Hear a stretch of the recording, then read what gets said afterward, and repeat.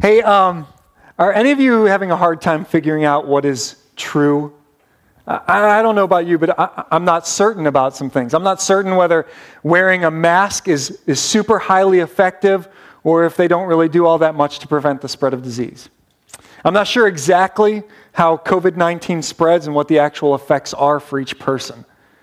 I'm not sure whether the past 4 years have been the best our nation has ever seen when it comes to the economy, foreign policy, the handling of a pandemic, or if it's the worst this nation has ever experienced. I'm not sure if the latest shooting of someone by a police officer was justified or if it was homicide. I mean, I hear the facts. I hear the facts from one side, but then I hear facts from the other side stating the exact opposite thing. And so I readily admit that I am having a hard time distinguishing between truth and propaganda. Anyone else feel me? It is a hard time to be alive. Well, we're in the 9th week of a series called Your 10 Greatest Challenges, where we've been taking a closer look at the 10 Commandments in Exodus chapter 20. And these commandments, they establish a framework for our relationship with God and with one another, and they are a reflection of the nature and character of God. And so in this series, what we're doing is we're trying to not just look at the letter of the law, but really get down to the spirit of each of these laws. And today we come to the 9th commandment. So let's read it together out loud from Exodus 20:16. It says this: "You shall not give false testimony against your neighbor." You shall not give false testimony against your neighbor. Now, when you read this commandment, it uses that word testimony in it, and it makes you think about legal proceedings, doesn't it? And in one sense, that is exactly what we're talking about. When God gave his command, they didn't have forensics. They didn't have DNA evidence. They didn't have hidden cameras or CSIs. Truth and justice would rise and fall on eyewitness testimony and credibility. For there to be justice in a society, there has to be credibility in the testimony. And although we have many more tools at our disposal today, we still rely heavily on eyewitness testimony in the court of law. This is why we swear to tell the whole truth, nothing but the truth, so help me God. But this commandment is not at all limited to legal proceedings. There's an old Jewish story told of this rabbi who lived in a small town, and he was a man of integrity, a man of good character. He served his community well for many, many years. He was honest, he was hardworking, he was well respected. But one day a new resident came into the community, and for reasons unknown to the rabbi, this new resident began to say very untruthful, horrible things about the rabbi, undermining his credibility and his reputation. Well, this led to a lot of speculation, a lot of division within the community. Some people, they believed all of the negative things that were being said about him. Others began to be suspicious about him. They weren't sure what to believe. And these lies, they really devastated the rabbi. Well, this went on for some time, but eventually the man who had been spreading these lies about the rabbi actually met with the rabbi and basically told him that he felt just awful. He felt awful about the lies he had been saying, and he basically told him he had regretted all these things that he had said, all the lies he had spread about him. He regretted the words he had said, and he wanted to make it up to the rabbi, and so he asked this rabbi, he said, "What can I do to make things right?" The rabbi told him, "Well, I want you to go home. I want you to take your pillow off of your bed, and I want you to go outside on a windy day, and I want you to tear open your pillow and scatter the feathers into the wind." So the man went and did just that. And when he returned, he said to the rabbi, "I did what you asked me to do. Is there anything else I can do for you?" And the rabbi said, "Yes. I want you to go home, take your pillowcase, go back out, and collect every single feather." The man said, "But that's impossible." The rabbi said, "That's exactly my point." Today we're talking about giving false testimony against your neighbor, lying about someone. Once we release a lie, we can never fully regain the truth, can we? It's like blowing feathers into the wind, releasing feathers into the wind. To some degree, it always lives on. And we harm someone that we were supposed to love. And as we will see today, our lives are filled with opportunities to violate this 9th commandment. Our lives are filled with opportunities to give false testimony, to bear false witness, to say things that are not entirely truthful. We break this command when we give testimony to something that did not, in fact, happen the way that we reported it to happen. And we violate this command, again, by lying, by not being truthful. So throughout the series, what we've done is we've taken each commandment, and then we've issued a challenge, a corresponding challenge to go with that commandment. And the challenge today is a challenge with truth. And the challenge is to always be honest. I know this sounds like a preschool lesson, doesn't it? Right? Always be honest. That sounds so something we should know already, but we struggle with this, don't we? Now, when the Ten Commandments were given to the ancient Israelites, they had just left a life of oppressive slavery in Egypt. And the Egyptian world was very pagan. Lying and cheating would have been commonplace there. Similarly, in our secular world, it seems as though everyone is just lying and cheating to get ahead or take advantage of someone else. And if there's no God, as some people claim, then why not? Then why not lie to get ahead? But then the one true God, he rescued his people from slavery. And he reminded them of his rule and reign over them and his care for them. And he let them know that he is the only God and that he is a God of truth and that they should be people of truth. And that's been a consistent theme, a consistent command presented to the believers throughout all of history, that we are to be people of truth. You know, sometimes there's these people who like to ask these crazy hypothetical questions like, well, if God can do anything, then can he create a rock that he cannot pick up? And it's such an obnoxious question, I know, but what they're doing is they're trying to make you believe that believing in God is absurd, or they're trying to make you doubt in your mind that God can do anything. They're trying to show you that there are things that are impossible for God to do. And though we might want to argue back, actually, Scripture is clear that there's something that's impossible for God to do. In Hebrews chapter 6, we catch this little phrase in the middle of a conversation about God's covenant with Abraham and how he's faithful to his promises. In verse 18, it says, God did this so that by two unchangeable things in which it is impossible for God to lie. It is impossible for God to lie. Titus 1:2, Paul points out that God does not lie. Some translations say that God cannot lie. It is impossible for God to lie. He is always honest. It is in God's character, it's his very nature to be truthful, to not lie. And that's in the triune God. In John 16:13, we read that the Holy Spirit is called the Spirit of truth. In John 14:6, Jesus said, I am the way and the truth and the life. No one comes to the Father except through me. So I may struggle with trying to figure out what is true and what is a lie when it pertains to our current political climate. But I am certain that where God has spoken, it is true. We serve a God who is always honest. So let me ask you, what are some things that you just hate? Like, think about that. If you were to make a list, what are some things that you just hate? Things that just drive you nuts. Like I hate when people use an emery board in front of me. I just hate it. I don't know why. Is it those awful nail file things? They just make me cringe. I remember when Olivia, my oldest daughter, was a toddler, and she put one in her mouth and put her teeth on it. And I had to get Sarah to take care of it. I'm like, I just can't handle it. It made me cringe, right? My daughters know this about me, and so every once in a while they like to mess with me, and they'll come up behind me, and they'll take an emery board and touch my head with it. And then I punish them for months. It is not funny. So if I made a list of things that I just hate, I hate emery boards. I hate the way... Is this going in and out? Sorry. I hate, because this is important here. I hate how some people eat bananas. It's disgusting. Not really. It's, you know that. All right. On a more serious note, I hate arrogance. I hate racism. I hate bullying. And I could just give you a list. Well, in Proverbs chapter 6, we read a list that God has made. 6 things that God hates. 7 that are detestable to him. And the second thing on that list is a lying tongue. A lying tongue. God hates. That's the word that's used. God hates lying. Lying is the complete opposite of God's character. And it's not just an offense to the person that we're lying to or lying about, but it is an offense to the God who made that person.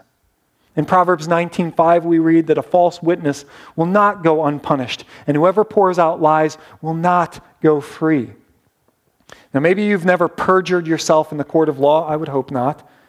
but all of us have lied at some level or another. So this morning I want to make two statements to really help us overcome this challenge with truth in your life. And the first statement is this, that the road of deception is a broad road that leads to destruction.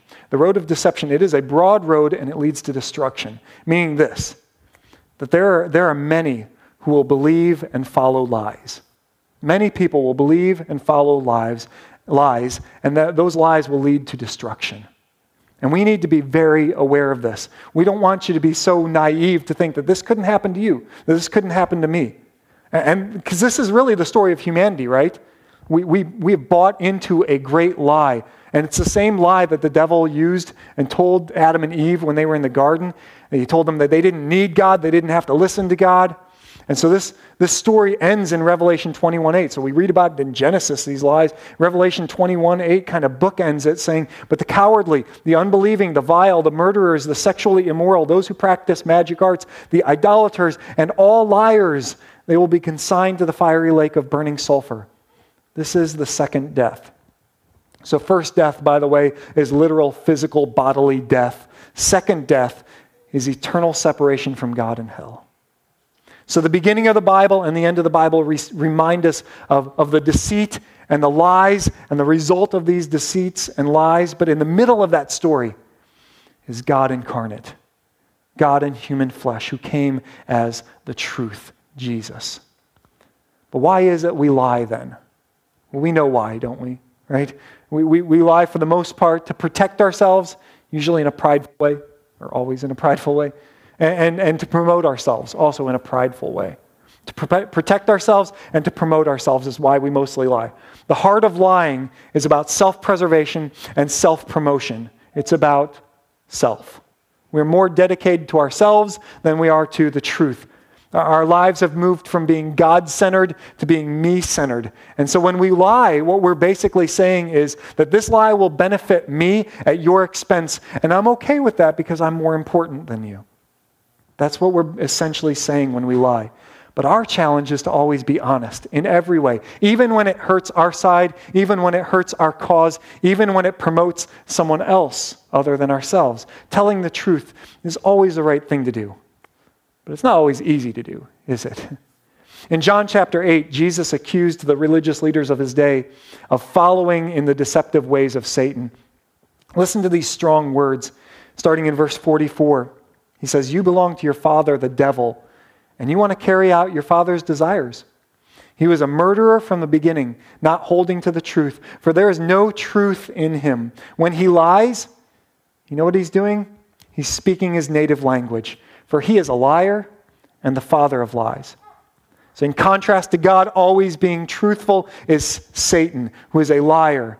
His native tongue, his first language, his impulse is to lie. There is no truth in him. In God, we have one who cannot lie. In Satan, we have one who cannot tell the whole truth. And Jesus called the devil the father of lies. Why? Because he is the epitome of selfishness. His whole desire is to deceive. When he decided to rebel against God, his creator and our creator, it was because he wanted the glory that only belonged to God. So he lied to Adam and Eve about what God had said to them in the garden. He said, well, did God really say that? Knowing the truth, but questioning the truth. And then he went straight into an out-and-out lie. He said, you won't die if you eat that fruit. Satan was just speaking his native language. He undermines the truth and wants us to question the truth. The Bible has some strong words, though, for those who make it their way to lie and hide the truth. In Psalm 59, David described his enemies like this. He said, for the sins of their mouths, for the words of their lips, let them be caught in their pride. For the curses and the lies they utter, consume them in your wrath.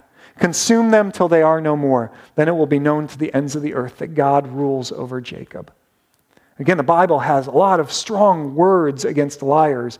And I would say that most of us, we wouldn't lump ourselves into that category. Like we want to think of ourselves as honest people. But here are some ways that you and I may be challenged with telling the truth. One way is through flattery. Now look, I don't think you all need to hear about this one because you all are the best. You are the brightest. You are the best looking. You are the most honest people. There are no better people in this world than the people here in this room. Actually, I really think that you guys are awesome, but flattery is a form of lying. Now understand there's a difference between flattery and encouragement. We ought to be encouraging, but with flattery, there's a motive, isn't there? There's a motive. We use flattery as a means to promote ourselves in the eyes of the one we're flattering. In Romans 16, verses 17 through 19, the Apostle Paul wrote this. He said, I urge you, brothers and sisters, to watch out for those who cause divisions and put obstacles in your way that are contrary to the teaching you have learned. Keep away from them. He says, for such people are not serving our Lord Christ, but their own appetites. That's their motive. They're serving their own appetites. By smooth talk and flattery, they deceive the minds of naive people. Everyone has heard about your obedience, so I rejoice because of you. But I want you to be wise about what is good and innocent about what is evil. Well, what else? We give false testimony through exaggeration. Through exaggeration, when we embellish, when we stretch the truth to protect ourselves or to promote ourselves or to get sympathy, let's call it what it is. It is lying. We overstate something that had happened to get us more attention for ourselves. We also violate this command through gossip. When we start rumors or spread lies about someone else, it is wrong, plain and simple. Now, of course, it doesn't count when we spread falsehood about the politician that we're not going to be voting for, right? Nope. Still a violation of this commandment. Remember, not only does God love me, not only am I fearfully and wonderfully created in the image of God, not only did Jesus die for my sins, but the same is true for the person you are trying to tear down. Same is true for the person who backstabbed you. The same is true for the person who is up for the same promotion as you are at work. Gossip is a form of lying. Another way, and this is not an all-encompassing list, by the way, but another way we disobey the 9th commandment is through deceit. So lying is saying or typing, I'll just say communicating. Lying is not just communicating what is untrue, but it is also not communicating what is all true. We leave out parts. Right? We leave out parts that would make us look bad or prevent us from getting what we want. I was listening to a sermon recently, and the pastor was talking about how when he was younger, his parents told him to clean his room. And so later that day, he wanted to go out and play with one of his friends, and his mom asked him, he said, can I go out and play? And his mom asked him, well, have you cleaned your room? And his answer was so clever, so deceitful. She said, is your room clean? I'm sorry. And his answer was, it should be. It should be. So she let him go. Well, when he came home, his dad said, you lied to us. You told us you cleaned your room, but it was not clean. And he said, I never lied to you. I told you my room should be clean. And that is very true. My room should be clean, but it is not. Deception tells part of the truth, but not the whole truth. It's intended to misdirect. Right? It's intended to misdirect someone else, and it breaks this commandment. Several times in Scripture, we're told to not be deceived, to not be deceived. So we shouldn't deceive others, but as people who serve a God of truth, we should be truth seekers. So we need to be careful that we aren't being deceived. Our challenge is to always be honest, and that means we need to seek truth and be careful not to buy into lies. So I feel like if I haven't already yet, I'm going to step on some toes here, so be ready. But I want you to be real honest with yourself. Recently, we've had several shootings by police on people of color. When it happened, were you trying to find stories that told you the best narratives about the person who was shot and stories that would find some dirt on the cop? Or maybe on the inside, you were secretly hoping you would find out how shady the person was that was shot and find stories that would talk about how wonderful the cop was. My question, and I know it's so difficult in our age of biased news, but were you actually wanting to know the truth about what happened? Or were you looking for what you wanted to be true? Let me ask you this question. If we're to be people of truth, would you be willing to call out the lies of a politician of your political party? or do you only call out the lies of the opposing party? And I realize if we called out all the lies, that's all we'd be doing. I know, it's sad. But seriously, do we really care about truth? Or are we allowing ourselves to be deceived because we want a narrative to be true? Here's the truth about truth. We often shy away from the truth because the truth doesn't always put us in the best light. The truth has a way, like light, of exposing us. And we all know that some of the truth about ourselves, it's an ugly truth. But if we don't let the truth expose us, then we enslave ourselves to darkness. Jesus said in John 8:32, "Then you will know the truth, and the truth will set you free." The road of deception is a broad road that leads to destruction, and many will go through it. But there's an escape for us. There's truth. And here's the truth, that Jesus came to set us free. And so that leads me to the other statement I want to make to help us overcome this challenge with truth. And this statement comes with 4 other statements. And you thought I was almost done. Silly. So the second statement is there are 4 aspects of living in the truth. And all 4 of these are listed in 2 verses in John 8. We already read one of those verses, but let's look at it again. John 8:31-32. There's 4 statements. There's four aspects of living in the truth from this. It says, "To the Jews who had believed in him, Jesus said, 'If you hold to my teaching, then you're really my disciples. Then you will know the truth, and the truth will set you free.'" And so we see that there's a progression of living in the truth and not living in deception. And the first step is believe. Believe. Jesus was talking to people who actually already believed him, but that's the first part for us. Did I just say fart? I'm really sorry. My mom would whoop me for that. That's the first part for us. We have to believe the truth. We have to believe in Jesus. We have to believe Jesus. And there are far too many so-called Christians who say they believe in Jesus, but they don't really believe Jesus. You know how I know that? Because the second thing is obedience. First we believe, and secondly we obey. Like, what good is it if you believe in Jesus, but you don't demonstrate it by obeying Jesus? He told them, "If you hold to my teaching," that means they were living obediently, holding to his teachings. Jesus said in John 14:15, "If you love me, keep my commands." If we are going to live in the truth, we can't just simply believe something in our heads. It must come out in our actions. We obey it. And third, we know it to be true. Look at the wording of the progression of these verses again. They already believed, that's the first step. And then Jesus said, "Hold to my teaching," which is obedience, and then you will know the truth.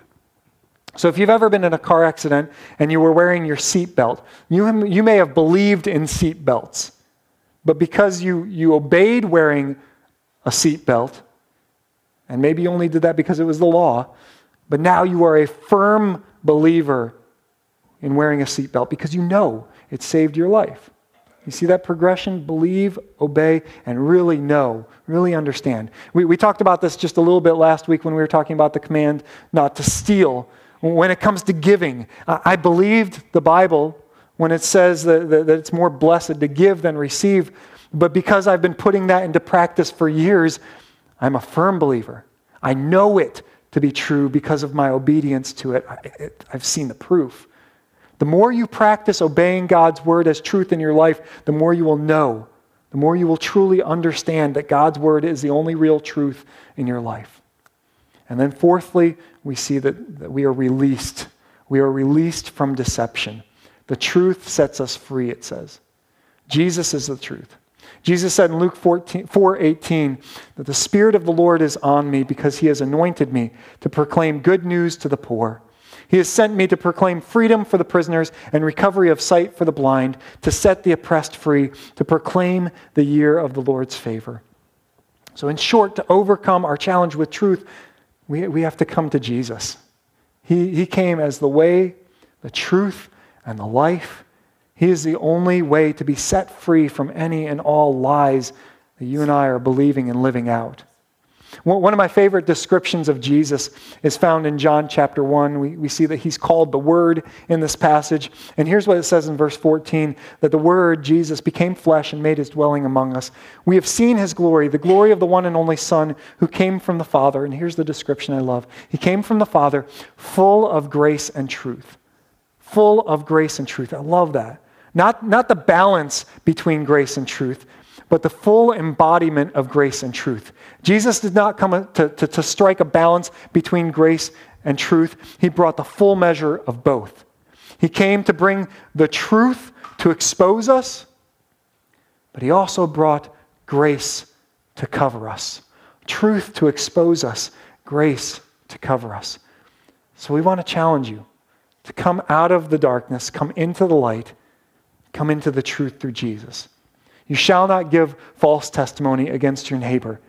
Don't lie. Always be honest. Let's pray. Heavenly Father, we thank you that it is impossible for you to lie. And that brings us so much hope and confidence because of the promises we also read in Scripture.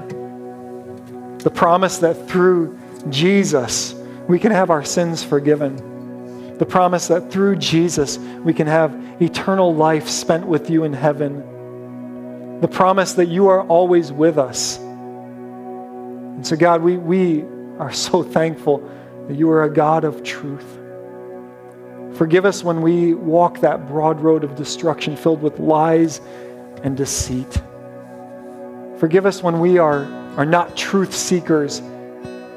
We're trying to come up with facts that'll only make our story, our side look good.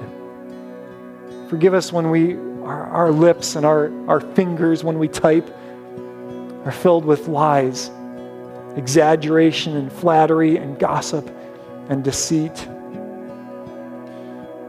God, when we do that, we are following in the way of Satan, who is the father of lies. But in you is no lie. In you is truth. So God, may we turn from our lies, our deceitful ways. May we turn to you and follow you and be set free from that deceit. Be set free from that bondage of lies. Thank you for the hope that we have. And it's only found through Jesus, the way, the truth, and the life. It's in his name I pray. Amen. So this morning, if you have a response to make, we want to be people who follow the truth, and the way you follow the truth is starting by following Jesus. If you've never submitted yourself to the Lordship of Christ, trusted in him for salvation, and followed through with baptism, and repenting of your sin, repenting of your ways, and turning to Jesus, we want to give you an opportunity to respond today. I checked the water this morning. It's warm. Right? We can take care of that. What a beautiful picture we have in baptism of that death, of that old way of life, death to the way of deceit and lies that we've been living in, coming up a new creation in Christ. And so if you have a decision to make about Jesus or just need some prayer this morning, I'm going to be masked up and I'll be up to your right as we sing this song. I'd love to talk with you. Will you stand and sing with us?